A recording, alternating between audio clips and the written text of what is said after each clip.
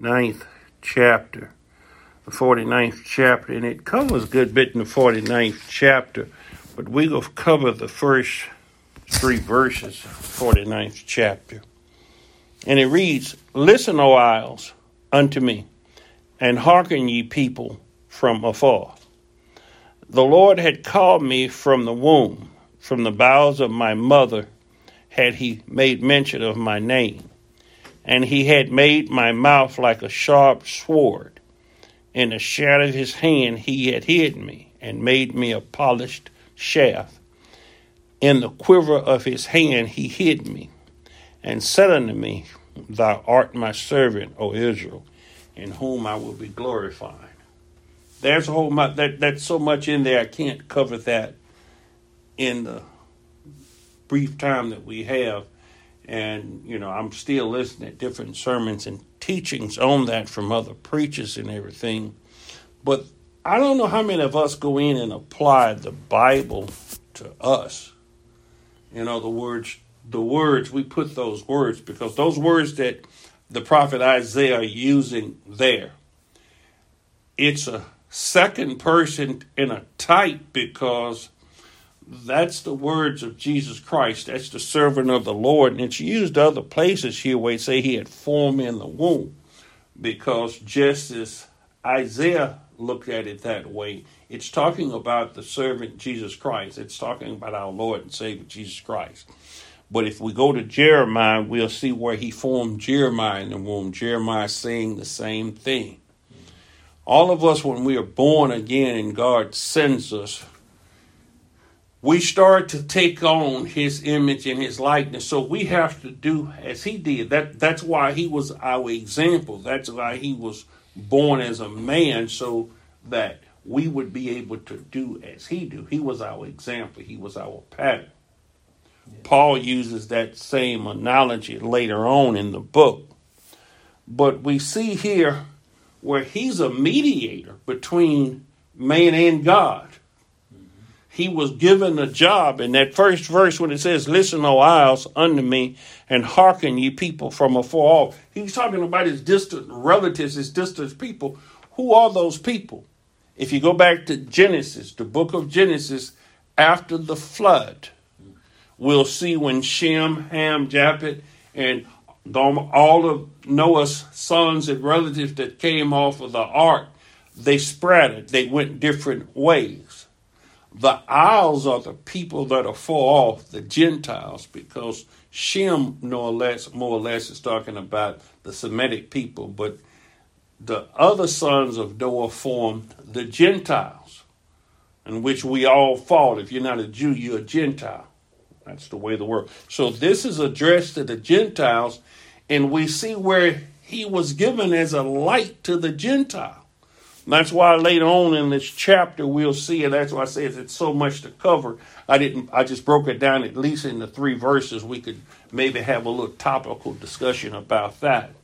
But he was given as a light unto the Gentiles, because it wasn't enough. If you go home and as you studying this chapter, hopefully you study this chapter throughout the next 2 or 3 weeks. The 6th verse says, "And they said, It is a light thing that you should be my servant to raise up the tribes of Jacob and to restore the preserved of Israel.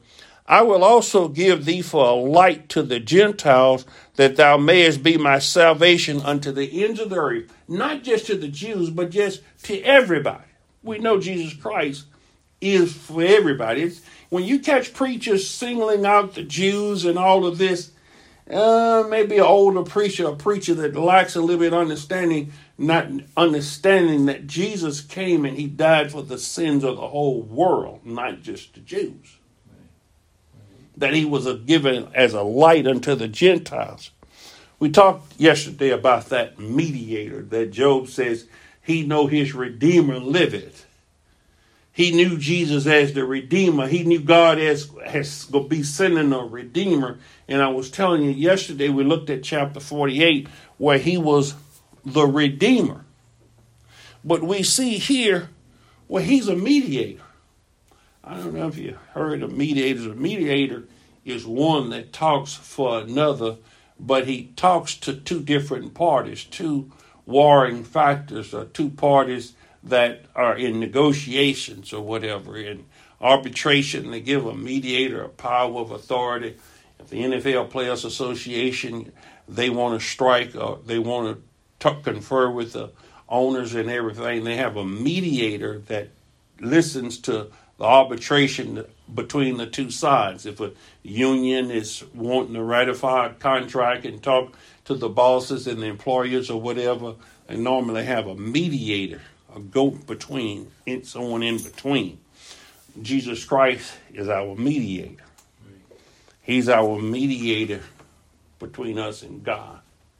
Because we can't talk to God. We can't go to God. Brother Ives, the old man, used to tell me or whatever, you can't go to God. Now, you can't go to God. And my mother was talking about God the Father, whatever. We can't go to God. We have to go to Jesus Christ. Jesus Christ has to, that's why he came and died, to be able to, where we can petition the Father. That's why when he singles us out and say, now pray our Father, he after he adopted us into the family, is only then was legally could we pray to the Father in his name. The Our Father prayer is not for everybody. That's why you don't a lot of people talking about that prayer before others, because God is not everybody's father. That's why Jesus told the Jews during his day, you remember the Jews, he said, no, you of your father, the devil. Yep. See, because there are two different seeds in the earth. And I think you're on a fool's errand trying to reconcile goats into sheep. That's not possible. But God had sent Jesus as a mediator to his people. Here's a little battle going on in the book of Numbers after they came out of Egypt. Numbers, the 16th chapter, in the 5th verse, where it says, and he spoke to Korah and all his company, saying, in the morning the Lord will show who belongs to him and who is holy, and will bring him near to himself. The one whom he will choose, he will bring near to himself. Remember, Korah was telling Moses that they all were holy, that they all was God's people, and that they can speak to or whatever, which is not the case. That's what I was telling you. We all are not God's people. In a sense, God is sovereignty. All souls belong to him, but some souls are condemned to death. They have original sin that won't be converted. And here, Korah and them, God had gave them a job of attending to the vessels and the tools of the sanctuary, but not of speaking. That's where you get false prophets and false teachers and things. And God doesn't commission everybody to speak for him or represent him or authorize him. And that's where the money, it becomes very lucrative. A lot of people are speaking, and that's the problem in religion today, is a lot of people speaking, but God had not sent them. And he says, I hadn't sent that person. Now, you can learn the scripture. There's a lot of preachers and teachers out there that are wolves in sheep's clothing that'll fleece the flock. God causes us to come near him. We do not go to him on our own. We can't go to God. He causes us to come near. He draws us near to him. If he did not do what he does, we would never draw near to God because of our sinful state. We're at enmity with God. We're enemies to God. When you say enmity, that's someone that will always be an enemy. It has to be Jesus Christ to come in and reconcile us to God, put us back in a condition, because of what I was talking about yesterday, propitiation and expiation. Right. Is that with God's nature as being holy, he's angry with the sinners every day. Even the plowing of the wicked is sin to God. You just breathing in wicked and evil is at enmity with God, because you can't abide. Darkness can't stand in the presence of God. God is holy and pure. That's why he told Moses, you can't see my glory. You can't come before me, And see, that's what we didn't watered God down to people playing with him on television and playing with church and playing. We don't have a proper reverence for God as we should. And herein lies the problem. John 6:44. His work enables us to come into his presence. The work of Jesus Christ, the mediator between us and God, has set the stage by his blood, which we'll partake of symbolically in the Lord's Supper this coming Saturday, is that his blood, by being covered by his blood that was shed for us, that's our covering. He acts as atonement for us. He offered a covering for us to come into his presence. The book of John, 6th chapter, in the 44th verse says, "No one can come to me unless the Father who had sent me draws him." You couldn't even come to Jesus unless God drew you to him. So, a lot of preachers preaching and thinking that they're getting people converted or whatever. Conversion is not up to the preacher. As Paul told the Corinthians, he said, Apollos watered, I planted the seed, but God give it the increase. You can preach all day long, but just hearing the word, God has to send and give you faith to hear. He has to give you hearing ears. So just because people go to church and hear preaching and teaching, that doesn't mean they have ears to hear the word of God. That's why Jesus said, he who has ears to hear. It's something God has to do to you. He has to fix you. He has to draw you to him. There's an apparatus that's going, and that's why church is so complicated, and we've uncomplicated it. Because you have to study to show yourself approved. You have to be a doer of God's words. You have to walk in God's word. But a lot of people say they just accepted Christ and they don't realize it's in the Bible that God says, you didn't choose me, I chose you. How can you accept me? We can't reach out and accept Christ because we're dead. That's why we needed Jesus Christ. It says, no one can come to me unless the Father who has sent me draws him. That is, God has to give us the desire to come to him. That's why a lot of people, you can tell them about church and they say they're going to church or whatever, but they don't really have a desire to go to church. They might want the thing that's offered from being a Christian or going to church or whatever. But so far as there's a desire to do it, they have too many other things going. They love the world and the things of the world more than God. God has to come in their lives and fix them and give them a desire, a hunger to follow after him. He says, and I will raise him up from the dead, that is, quicken him. He makes them alive. That's why a lot of people, you see, they spiritually progress more than other people because they're hungering and thirsting for righteousness to be fixed by God. And God acts in regeneration. It's a transformation of that person to a greater and greater percentage of that person is being used by God. That's why he says he must increase and I must decrease. So your desires and what you want and doing and everything, it has to die. You have to die to self. That's a struggle, putting the old man to death. That's why it's only a few. What God's dealing with now, the first fruits. In the church, when he says the first fruits, those are the type of Christ. Those are the ones that's in the church that he's preparing to be a royal priesthood. The church, you go rule and reign with Christ, a royal priesthood. And that doesn't mean everybody in the church, because there's a many are called, but only a few chosen, because people think just by being called into the church, God has chosen them, and that's not necessarily so. There's a chosen few that he has chosen as this royal priesthood, and those people can identify with these first three verses because he begins to change their tongue. He begins to change their words, their manner of life, their thinking, their outlook toward life and toward people. They become as Christ, as little Christ. That's where the word Christians come from. It's Christ-like.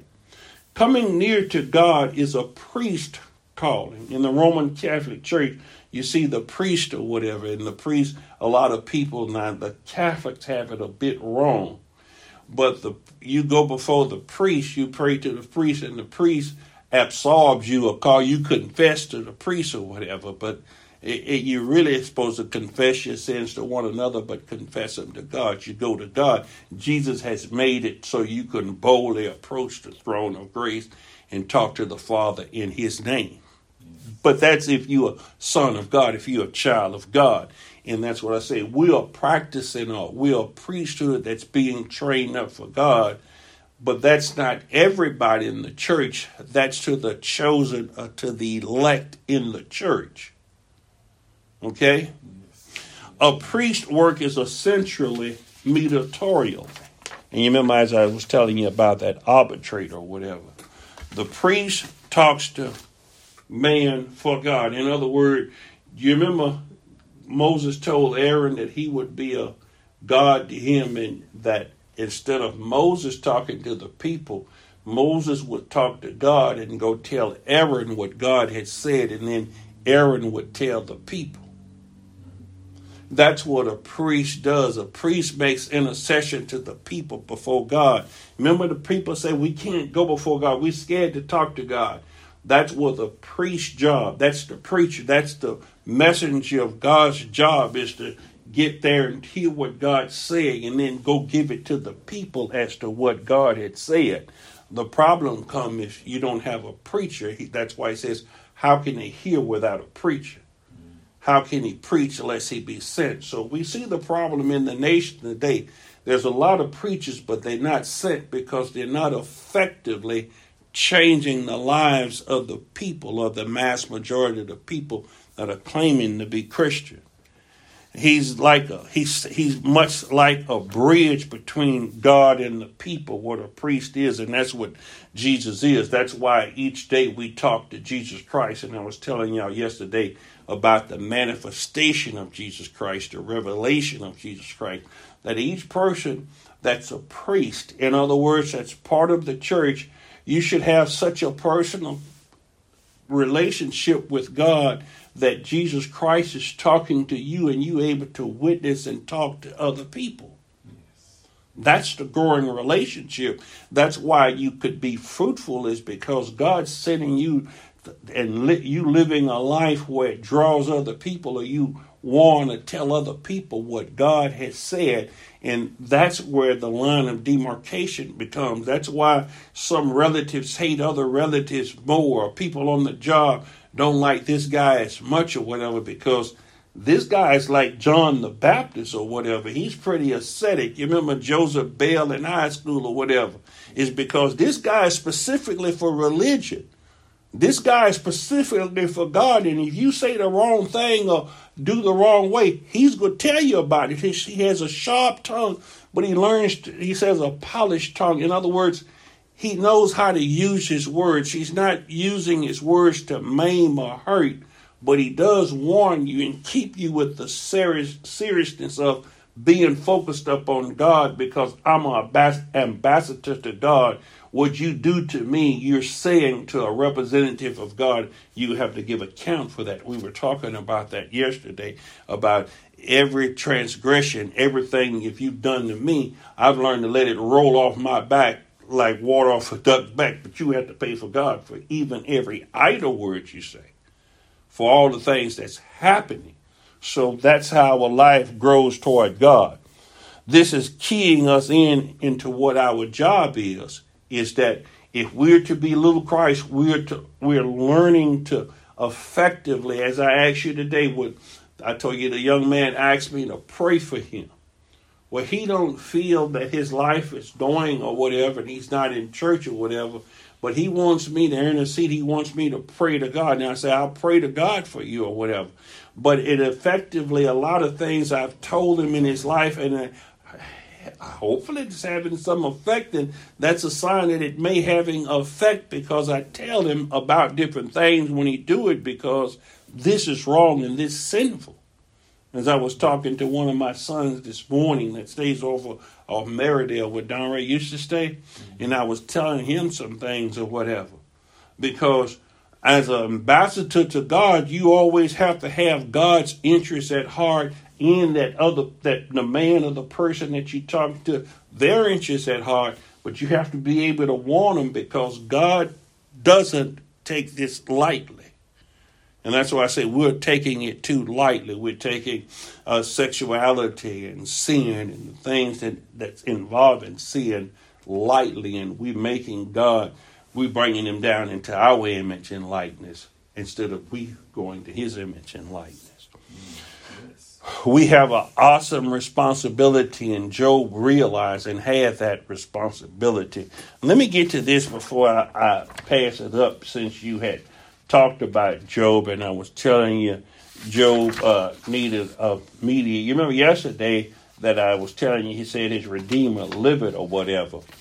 But that whole conversation with God, and I've read the book of Job. If you read that, he's trying to call God on the carpet and fault God for what's going on. That's why when God comes out, you notice that he never addresses Job in a way that Job thought he was. And he said, well, stand up, gird up your loins like a man. You answer me this, and you answer. The way he came after Job, and then Job started getting fearful and scared. And he says, I knew not what I was saying. I didn't understand.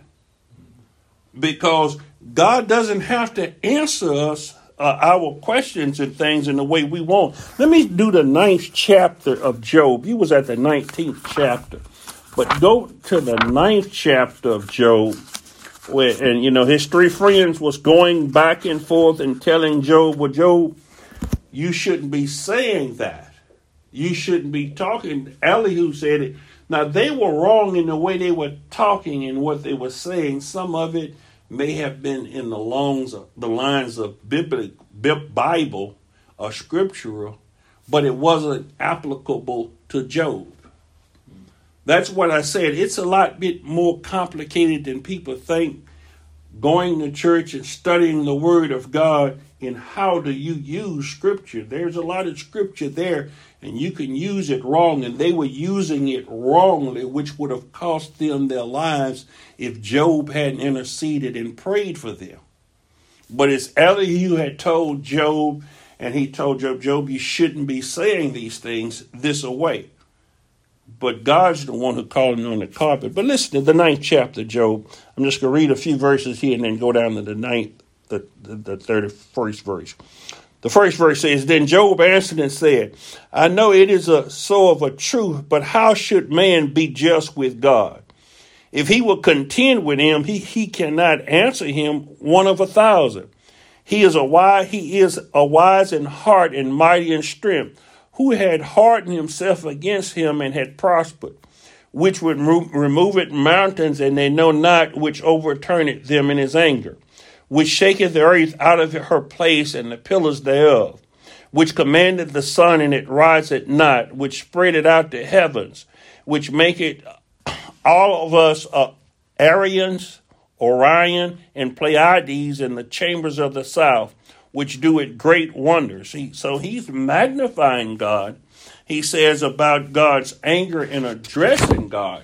But what he wanted between him and God was a mediator. He wanted someone to take both of them and understand what both of them are saying. Listen to the 9th verse. Don't read this in the King James Version. He says, If I be wicked, why then labor I in vain? My hands... Why then do I labor in vain? If I wash myself with snow water and make my hands ever so clean, yet shalt thou plunge me in the ditch, and my own clothes shall abhor me. For he is not a man as I am, that I should answer him, and we should come together in judgment. Neither is there any daysman between us that might lay his hands upon us both. Let him take his rod away from me, and let not his fear terrify me. Then I would speak and not fear him. But if it's not so with me, you want somebody to stand between you and God and say, look, God, you stand here, and Job, you stand here, and so you won't be afraid to call God to the carpet or whatever. In the Amplified Version, that verse reads, and I cannot defend myself, for you are no mere man as I am. If you were, then we could discuss it fairly. You saying God is not fair because what has happened to you or what's going on, that you can discuss it fairly with God? But there is no umpire between us, no middleman, no mediator to bring us together. Oh, let him stop beating me so that I need no longer live in terror of his punishment. Then I could speak without fear to him and then tell him boldly that I'm not guilty. Oh, that's what you could tell God. And God said, Deacon, would you turn that heat that up just a little bit. You know, I cut this off when you left out of there, so none of this is on there. So I'm going to have to go back and read this chapter of Isaiah. It says, "Then said I, woe is me, for I am undone, because I am a man of unclean lips, and dwell in the midst of a people with unclean lips. For my eyes have seen the King, the Lord of hosts." And after he started spiritually understanding and he saw God, he realized that everybody was around him was going to be against him and not hear him. And God says that he wanted him to go and tell the people what God's word said. And he volunteered to go. He says, "Lord, here I am, send me." And he laid his hand upon my mouth and said, "Lo, this has touched thine lips, and thy iniquity is taken away, and thine sin purged." In other words, he gave him a tongue to speak, that sharp tongue, that piercing tongue to go speak and preach God's word. Also, he heard the voice of the Lord saying, "Whom will I send, and who will go for us?" When he says us, he's talking about the Godhead. He's talking about God, Jesus, and the Spirit. Then said I, "Here I am, send me." And he said, "Go and tell these people, hear indeed, but understand not, and see indeed, and perceive not. Make the heart of this people fat, and make their ears heavy, and shut their eyes, lest they see with their eyes, and hear with their ears, and understand with their heart, and be converted, and I heal them." In other words, I'm going to send you to preach to these people. They will hear you preaching, but they're not going to understand what you're saying. Their ears are not going to be able to comprehend or make sense of what you're saying. They're going to be able to see with their eyes, but they're not going to be able to see. You remember when somebody says, I see what you're saying now? They're not going to be able to see what he's saying. He's not going to convert them. He wanted to destroy those people, but you have to give them warning. The preaching was the warning. But since they had rejected him, rejected his word, he's going to warn them and tell them, but they're not going to be able to comprehend and turn from their sin. So Isaiah wasn't to be disturbed that the people wasn't following him, that, you know, sometimes your children won't listen at you. Sometimes parents or people on the job, don't be afraid of that. That's what Jeremiah was saying. "Lord, you deceived me. I'm not going to preach for you anymore." But he tuned up the spirit in Jeremiah. And Jeremiah says he can't help from but to preach and teach because it's like fire shut up in his bones. Yes. This is a much rejected message. This is a message that God, Jesus Christ, killed. But don't let that deter or turn you away from God. And Jesus Christ, when he died, you remember the thousands that were following him or whatever? When he died on the cross, it was only the women, Mary and Mary Magdalene, his mother, and them was at the foot of the cross. The rest of the disciples had ran off and left him. And a few days later, it was 120 in the upper room that was closed in that room according to fear. And when the soldiers came, Peter denied he ever knew him. He rejected him. So where were the thousands and the many people that followed Christ? They all abandoned him. So it looked like a failed project to them. Remember, Peter and them went back a fishing. But now look how Christianity has grown. And now they're trying to duplicate it. Satan ministers, our hearts are transformed into ministers of darkness. They are in darkness, but they're preaching and teaching the gospel. Years ago, you would have to buy that Watchtower and that other book that the Jehovah's Witnesses had. But now they just give them away. My aunt, that used to be a Jehovah's Witness before she passed or whatever, I know a few people that are Jehovah's Witnesses.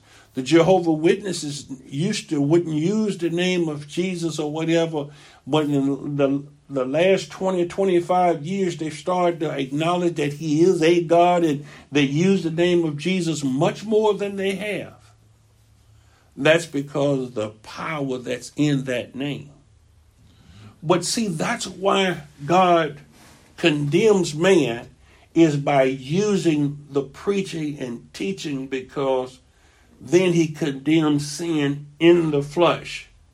And that's, like I said, that's the worst thing, is to be a religious hypocrite. That's the worst thing, is to use his name in vain.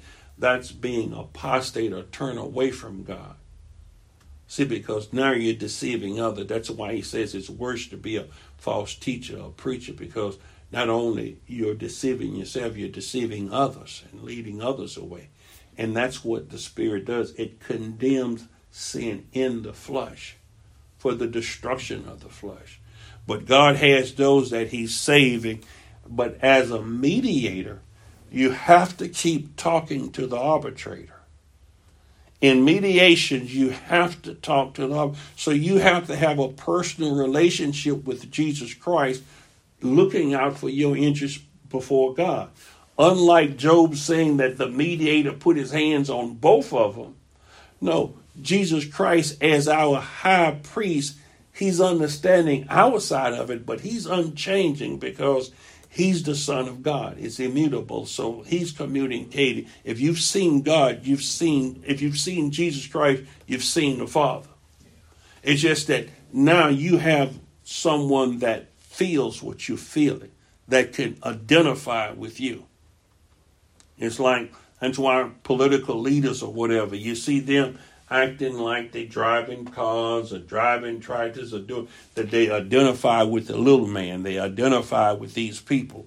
George Bush Sr., George H. Bush, when he was running, President Clinton got him because President Clinton could, you remember they asked him how much was a loaf of bread, and he said it was about $2 or $3 or whatever. Whereas George Bush didn't know the price of bread because he don't buy bread. He can't identify with people that are in lower stages, that are in poverty or whatever.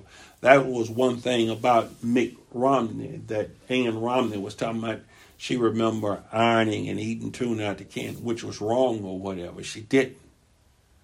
You know, that's why Paul says to a Jew, he became a Jew. It's easier when you could identify with the people that you're leading. In Christ can identify with us because all that we've been through, he's been through before. Friends betraying you, brothers betraying you. That's why Joseph was a type of Christ, because Jesus' brothers didn't like Jesus. They tried to send him to Jerusalem. They talked against Jesus. Until after his crucifixion is when James and Joseph Jews began to follow his teaching, and they realized who he was, because even though they grew up with him, they didn't see the difference in he was the Son of God. It's hard to look at that your brother is somebody that you're not. Remember Joseph's brothers, they tried to kill him and they threw him in the pit because Joseph said that one day that they was going to bow down to him. And that's why I say humanity is like crabs in a barrel. They envious, they jealous, and they have all of these other tendencies that are not Christ-like. And only Christ can change those things. So we have to realize that when he makes us a priest or a mediator, we start being able to identify with the sinner. We be able to identify and to petition God on his behalf, because we've been through that. We know what it is for people to lie on us. We know what it is for people to hate you in this different way, and how both sides of the matter is. You're able to see both sides, because now you're becoming a spiritual man and you're trying to get them to become caterpillars. Become butterflies. You're not going to become a caterpillar yourself. You're not going to go back to crawling on. You're going to stay what? Flying. You're going to stay above the fray. We can't get down in the dirt. As Jesse Jackson said, to hold a man down in the ditch, you have to stay in the ditch with him. The only way that you can get out of that ditch and from holding him down is to get up and let him go and go your way. So don't let people hold you in the ditch with them because of feelings and emotions and everything.